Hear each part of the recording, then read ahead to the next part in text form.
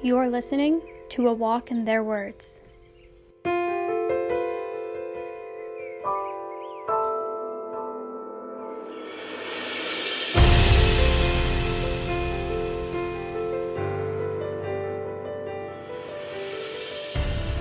This is Abdullahi, and he came to America in 2020 from Somalia, and this is his story. My name is Abdullahi Hussein. I live in Buffalo. I am from Somalia, Kalkayo. I come 2020, January 23.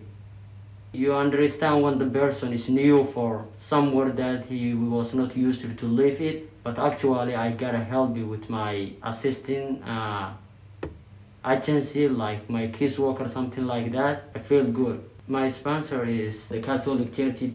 I appreciate for my kids worker. I did not know nothing in Buffalo. She assisted me really, and I appreciate for her. I did not know nothing. She guided me. She showed me how to use it for everything, like bus, like the way, how to talk the people. Everything she guided me. I appreciate her, and I would like to say thank you. I come here with the language. I learn in my own country. I learn there. I would like to be a nurse. Abdul plans to enroll in the nursing program at ECC this coming semester. But for now, he works 2 full-time jobs.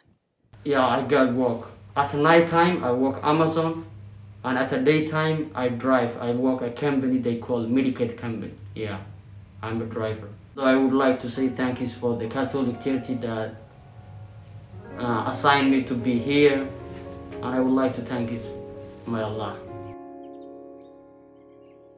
A Walk in Their Words is produced and edited by the Center in Utica and the International Institute of Buffalo. We would also like to thank our partners, Catholic Charities of Buffalo, Catholic Family Center, Journey's End Refugee Services, the College of Southern Idaho Refugee Center, and the United States Committee for Refugees and Immigrants. And lastly, thank you to the clients who chose to tell their stories. We appreciate your time and bravery.